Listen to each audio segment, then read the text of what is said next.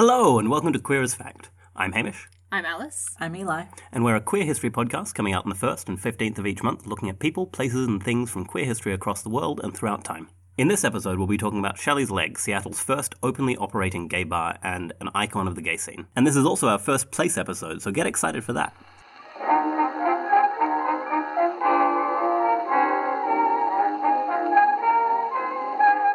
We have a couple of content warnings for this episode. We have one use of a slur in a quote, we have mentions of destructive fire, and we have intense descriptions of blood and gore. So if that's not something that you feel comfortable with, we have plenty of other content that I'm sure that you'll enjoy. Shelley's Leg was a bar and disco operating out of the Pioneer Square area in downtown Seattle from 1973 until 1978. It was not only Seattle's first gay club, but it was also its first disco of any kind, and it was a massive deal. Really? Yeah, first proper, disco in the very early days of when disco started to be a thing with disc jockeys and DJs. There's a review in the Seattle Times where somebody has to awkwardly explain for their review of the club what a disc jockey does. It had never occurred to me until this very second that that's why it's called a disco. Yeah, sort of. It comes from discotheque, which means record library, a place where there are a bunch of records and then you play them and people dance and get drunk and have a great time. Okay. Like a normal library. Yeah, exactly. The bar was named after Shelley Bauman, who was born in 1947 in Chicago, where she studied dance until she was 16, at which point she left home and roamed the country for an unknown reason. It's widely disputed why exactly she left home. There are a bunch of competing stories that are all incredibly dramatic, so it's hard to figure out which one is true, and it could be that it's just a dramatic story. Some people say that she ran away from home after her parents' divorce. Sometimes there's a suicide involved. Sometimes it happens on her 16th birthday. Sometimes she's turfed out of home after being told that her father is not her real father. So it gets kind of muddled and jumbled, and it gets to those heights of dramatism that make you wonder how much of it is real. But she left home at 16 without any support from her parents, and from there went to Hawaii and Miami, where she worked as a dancer and a striptease artist until she sort of floated into Seattle in 1968, when she was about 21.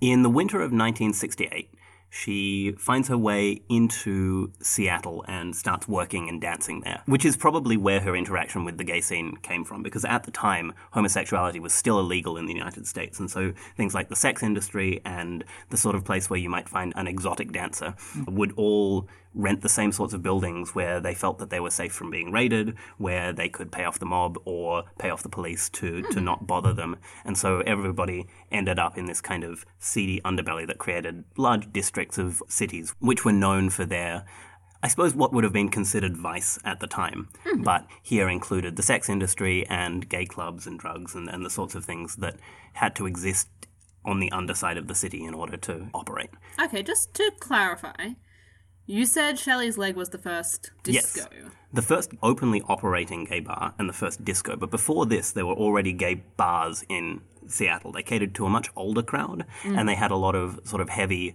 40s and 50s nostalgia that Shelley's Leg tries to imitate a little bit in its decor.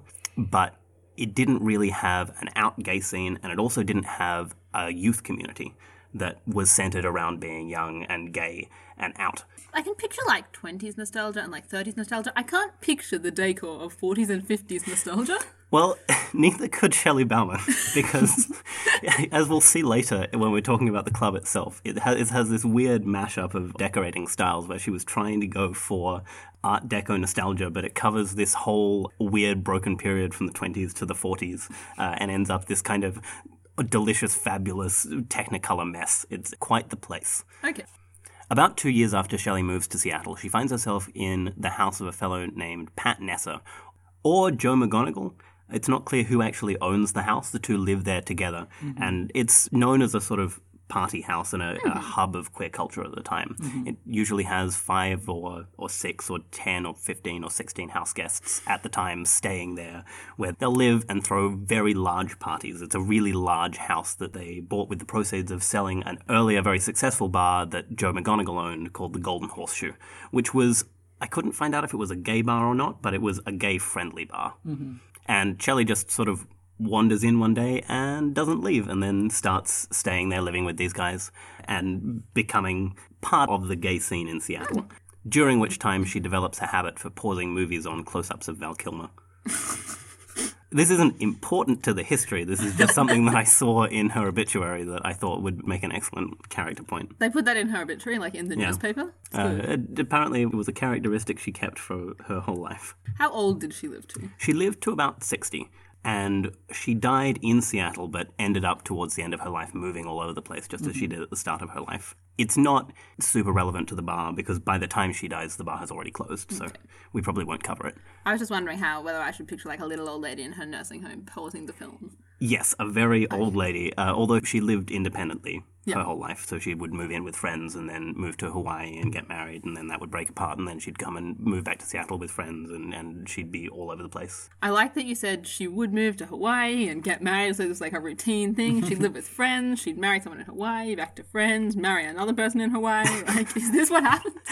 It's a close approximation. She was super nomadic, which is probably a lifestyle that she formed early in her life and became used to before she settled in Seattle for a brief period and then returned to because she felt most comfortable with it. Mm-hmm. So what's Shelley's sexuality? Shelley appears to be straight in that I never saw a record of a gay lover, but it could be that she's bisexual. She describes herself once as a fag hag, which seems to imply that she's straight, but that might not be the case. I don't have any conclusive records of her sexuality. I do know that she is into men. She gets married to men a couple of times. Okay. And she really likes Val Kilmer. Yeah. We understand the Val Kilmer thing, Incidentally, just to sort of set the scene and lay out where we are, I have here a whole bunch of things that occurred in 1970. Oh, okay. Which is the year that she wanders into Joe and Pat's house and starts to become really embedded in the Seattle gay scene. I like these things. Good. Yeah. Tell us. In America, Richard Nixon is president of the United States still and has not yet been turfed out. Mm-hmm. The Soviet Union still exists and has just put a robotic probe on the moon, much to the US's chagrin. The Vietnam War is still happening. The Kent State shootings happen in May, which is where a bunch of Vietnam War protesters are shot by the National Guard, and the unrest that springs from that rumbles on for the whole of this year. There are riots, clashes between unionists and protesting students, and that continues to be an undertone for the rest of the year and the years proceeding after that. Did you say clashes between unionists and protesting students? Yes, weirdly enough. Construction unionists in hard hats. There were about 100 of them on each side, and it turned into a massive brawl. On both sides? Just unionists beating each other up over the war? No, so unionists and the protesters. The thing about the war was that it was really good for business, which meant that if you were a unionist putting together things for the war effort, then you were super in support of the war at the time. This is obviously not applicable to all unionists. Yeah. But that was the line of the unions at the time. Yeah, exactly. There you go.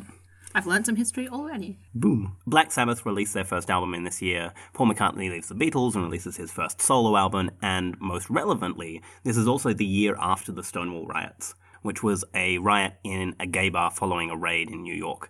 This comes at a time of increasing feelings of solidarity among the queer community, of unity and a desire to be out and to exist publicly in a way that wasn't available to them before. This idea that we do exist and we have force and we have company and companionship and we are a group who have a collective identity starts to bubble to the surface at this time. Mm-hmm. It's still not acceptable to be publicly out. At this time, in the state of Washington, which is where Seattle is, it's still not legal for men to have intercourse with each other.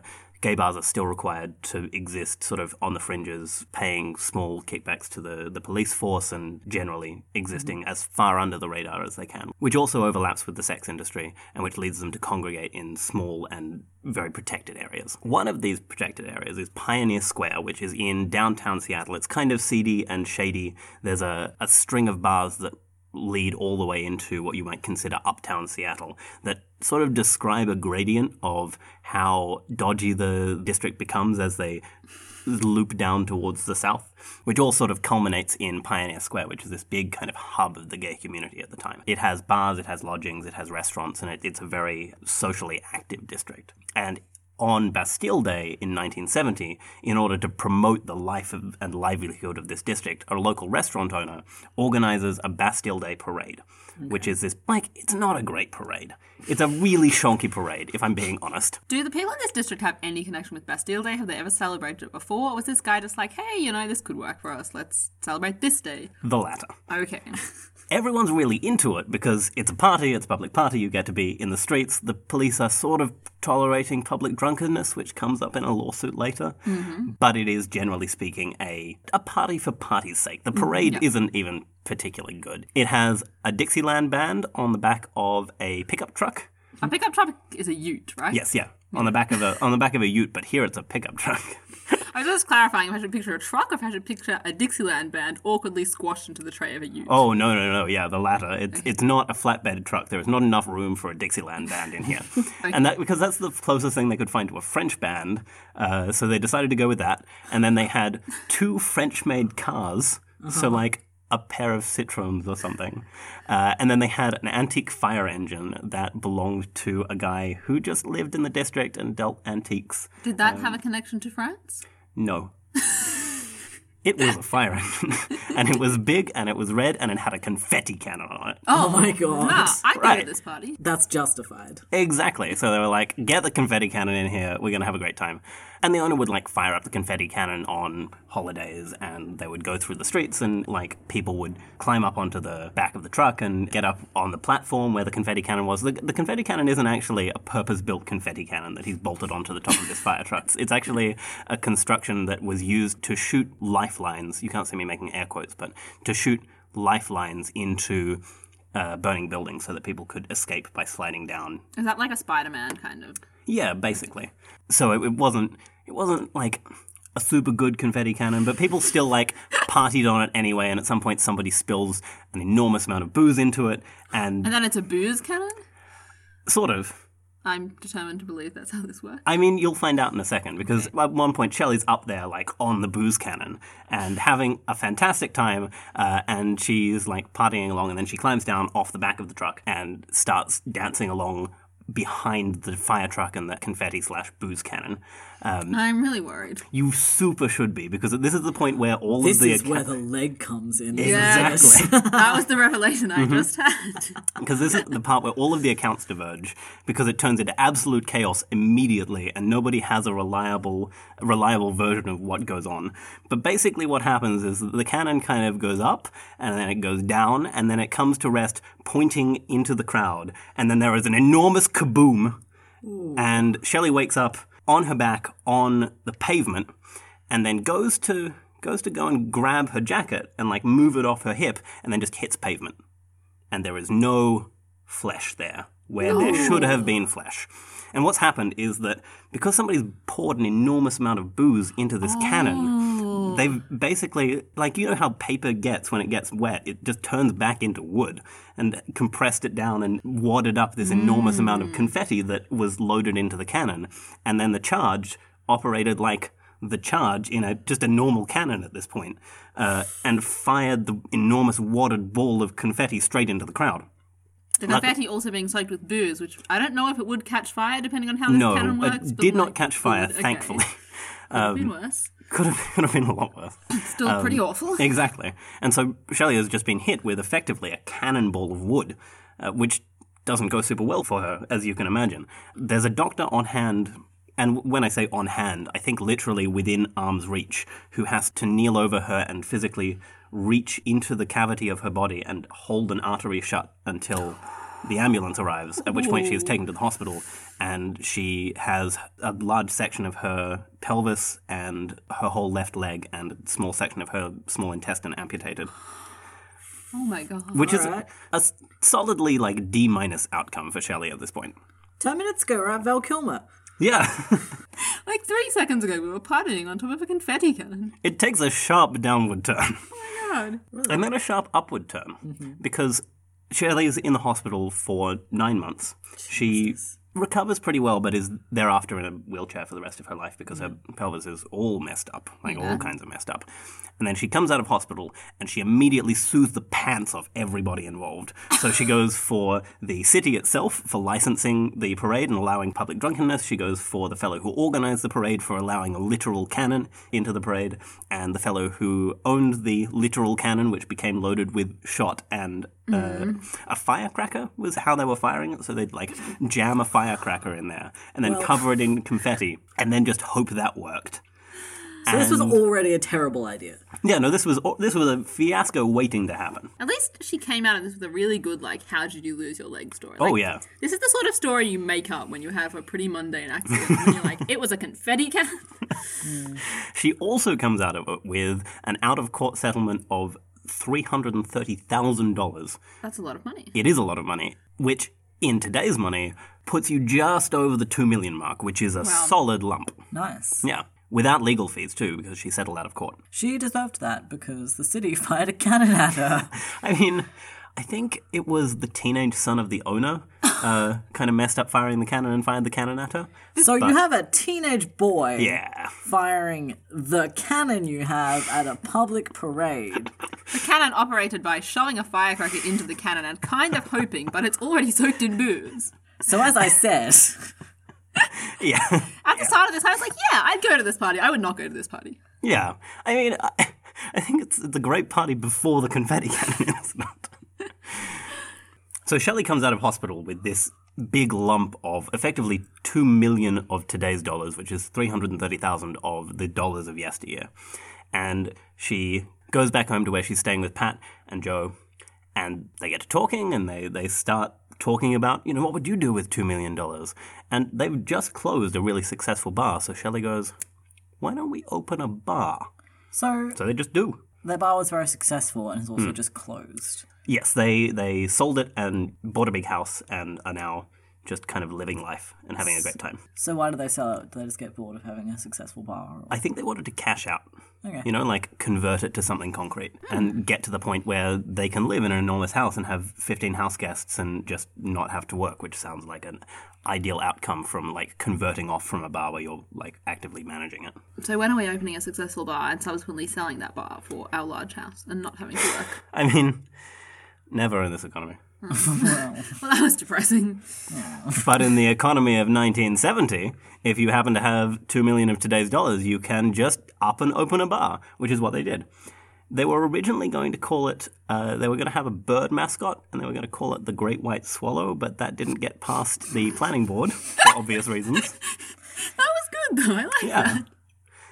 Likewise, the meat grinder didn't make it past the obscenity filter. I preferred the Great White Swallow. I agree. It's a good pun. And then eventually they were like, why don't we name it after the leg? And so they did. Cool. They went and found a 3-story brick building in Pioneer Square, which is the same square, and started converting it. It had previously been like a couple of mildly unsuccessful rock clubs. It had been turned into housing and apartments and a hotel.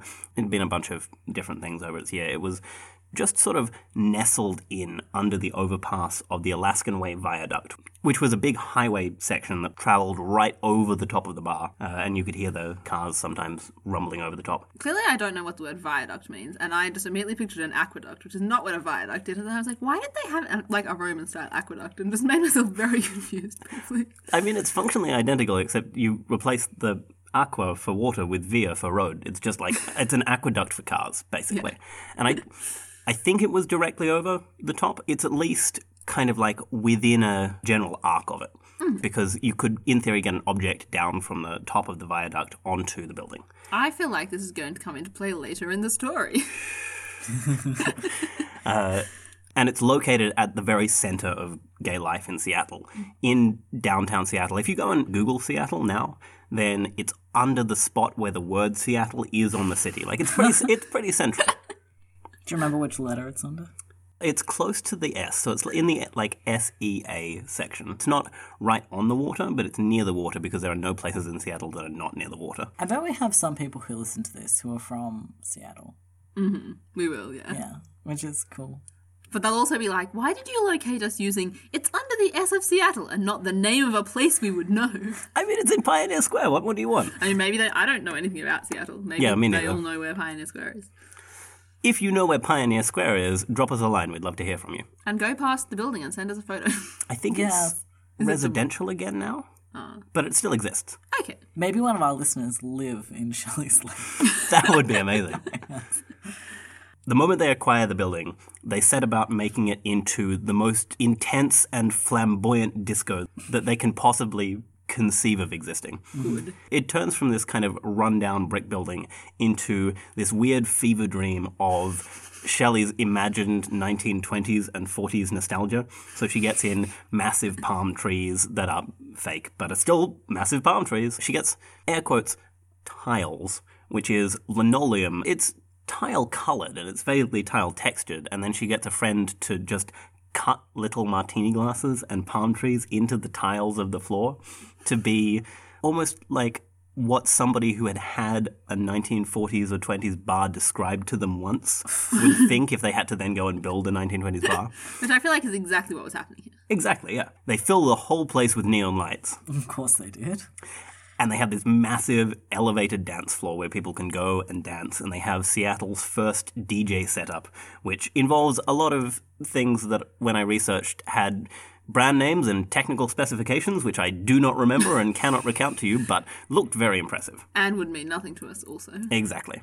And so they had that set up on the stage, and then on the side of that stage, the whole thing was flanked by two enormous 8-foot women underneath the sconces, which were not there when they arrived. They just decided they needed to be. I don't know what I'm asking. I just need a clearer mental image of this situation.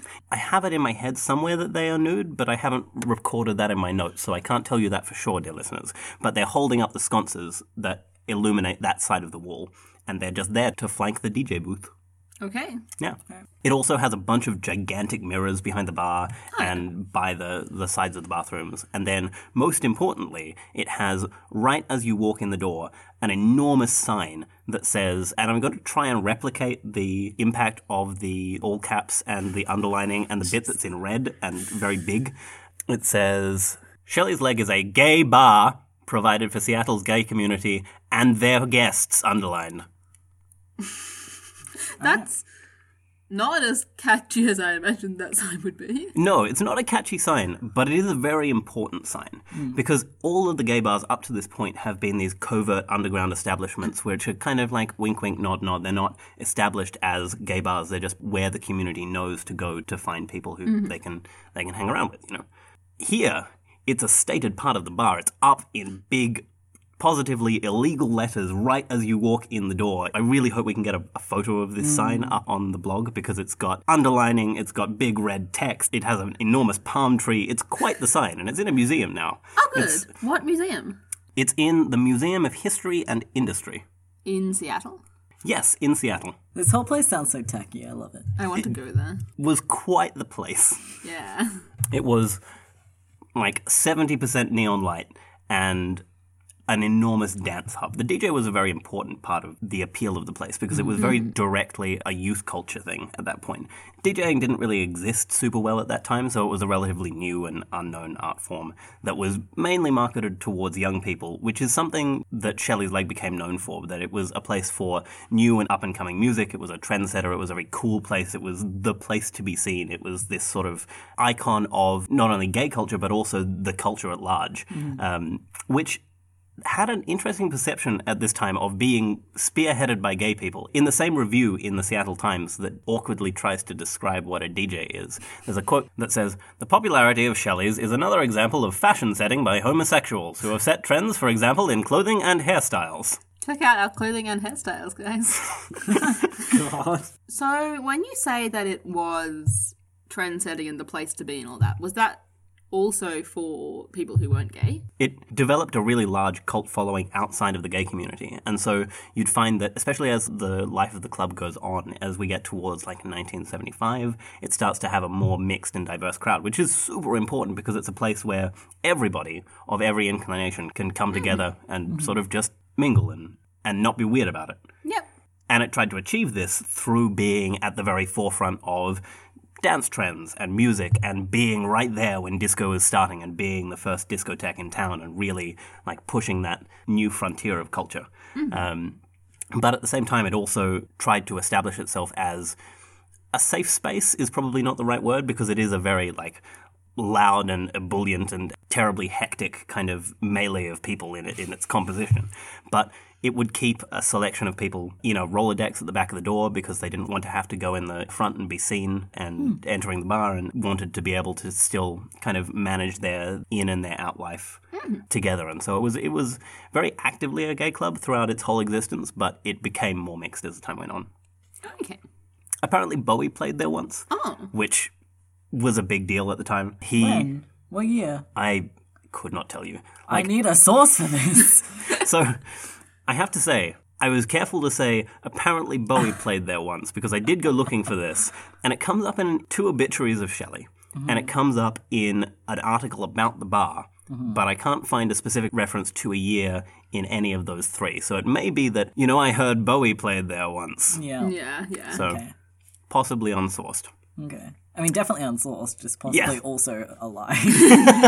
Yeah, quite true. But it was very active in trying to be at the forefront of music, and so tried to draw in a hip crowd, and did incredibly well. It sounds like the kind of place that David Bowie could have aesthetically blended into quite well. Unsure if complimentary. I mean, I think the fact that people would believe that Bowie played there also tells us a lot about the bar, whether or not he definitely. did. It was definitely very popular, and people had this idea in their head of what Shelley's Leg was as a sort of forerunner of culture. And you would have, at one point, there were lines that would literally loop around the block to get in the front door, and you'd have a 3 or 4 hour wait to get from the back of the line to the front. Oh, wow. It was quite a time, and it was very popular, and Shelley did very well out of it, and so did her business partners, for the first while at least. There are accounts of her dressing up in jewels and furs and getting her 2 pet Doberman, who were named Satan and Lucifer, and then getting the biggest and most ridiculous pair of platform shoes that she could find, throwing away the left one, and wearing it down the boulevard in her wheelchair with her dogs and her friends, just sort of promenading. That's amazing. It was very successful. It maintained this level of success up until about 1975, where it's starting to become more of an established feature rather than a bold new thing, which hasn't hurt it terribly much at this point until about midnight on the 4th of December 1975, when a petrol tanker on the Alaskan Way Viaduct above the bar strikes a guardrail. I'm so scared. That's probably a good reaction.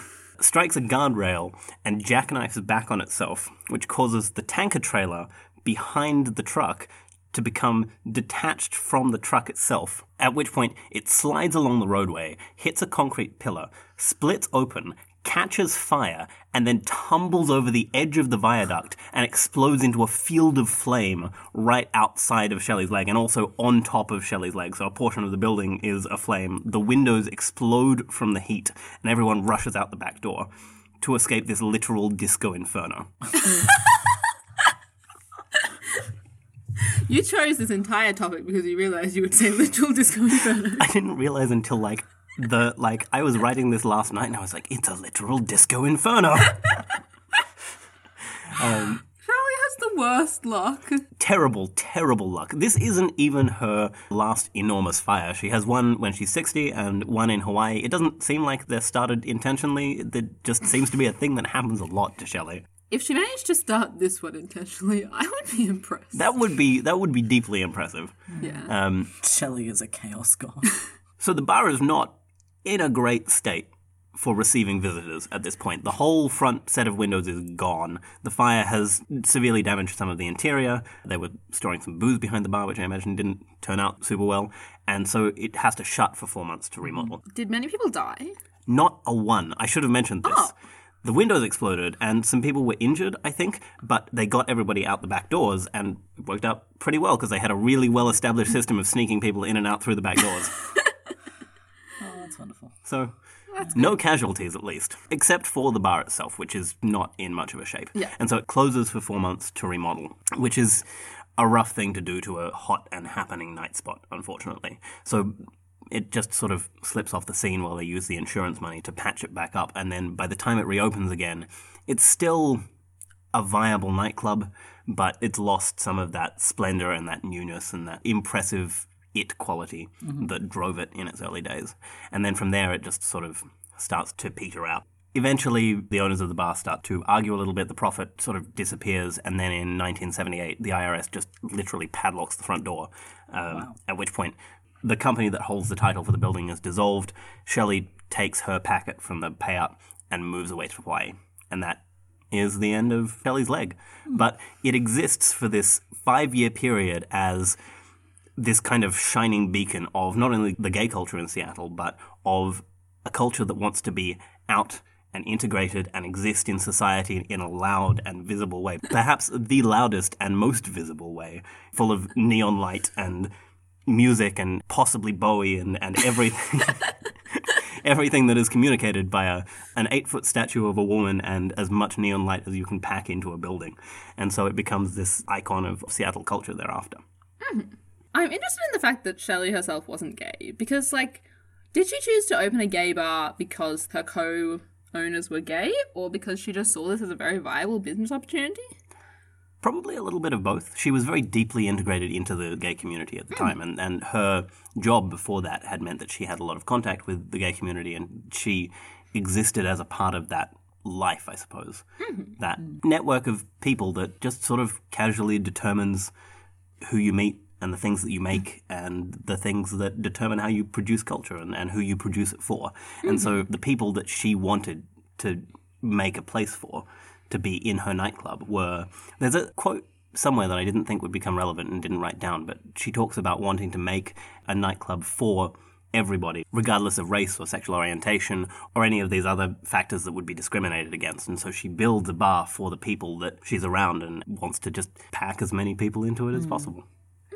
So I find it surprising that, did they get any backlash from the police or anything like that? Because that's certainly the, like, vibe of the time. Yeah, definitely. It's heavily implied that they paid the police at least a little bit. Yeah. And it's also a time when people are still comfortable talking about the fact that Shelley's Leg is a gay bar in the papers. And it closes in 1978, which is 2 years after the sodomy law in Washington is repealed. But the review that comes out describing it as a homosexual bar happens in 1975. So it exists at this kind of turning point for out gay culture, where it's not as frowned upon as it was, but it's certainly still not legal. And so it kind of straddles that divide from the very end of prohibition of gay sex to the very beginning of this new legal era. But it gets to exist as this icon of what the future of the queer out community could be. And it's important to note that this wasn't as much of a universal queer bar as it was a deliberately gay bar. Sorry. When you say gay, are you talking about men and women? No, so specifically, this was known as a bar for gay men and their guests. But because this was a community, you also had gay women and straight men who would enter as guests and then come back later as part of that same community. So it wasn't actively exclusive of gay women, but it also It was wasn't... actively for gay men. Exactly. It was actively for gay men, which I suppose, to a degree, is actively exclusive of other things. But I think they made it quite clear that this was a bar for all people. Well, even having "and their guests" in big Exactly, writing with double underline on your sign is, a good start there. So, after Shelley closed this bar, was she involved in any, or even while this bar was open, was she involved in any gay activism or anything like that? Or was it just for her a business venture that included her friends? It doesn't seem to be. It seems like this was a purely commercial venture. And I don't know if she herself was involved in activism, but there's never an activist event that is hosted at the bar or that involves the bar heavily. Those two parts of that movement are very distinctly separate because... Obviously, this is where she makes her bread and she wants to keep it separate from anything that could potentially tarnish it.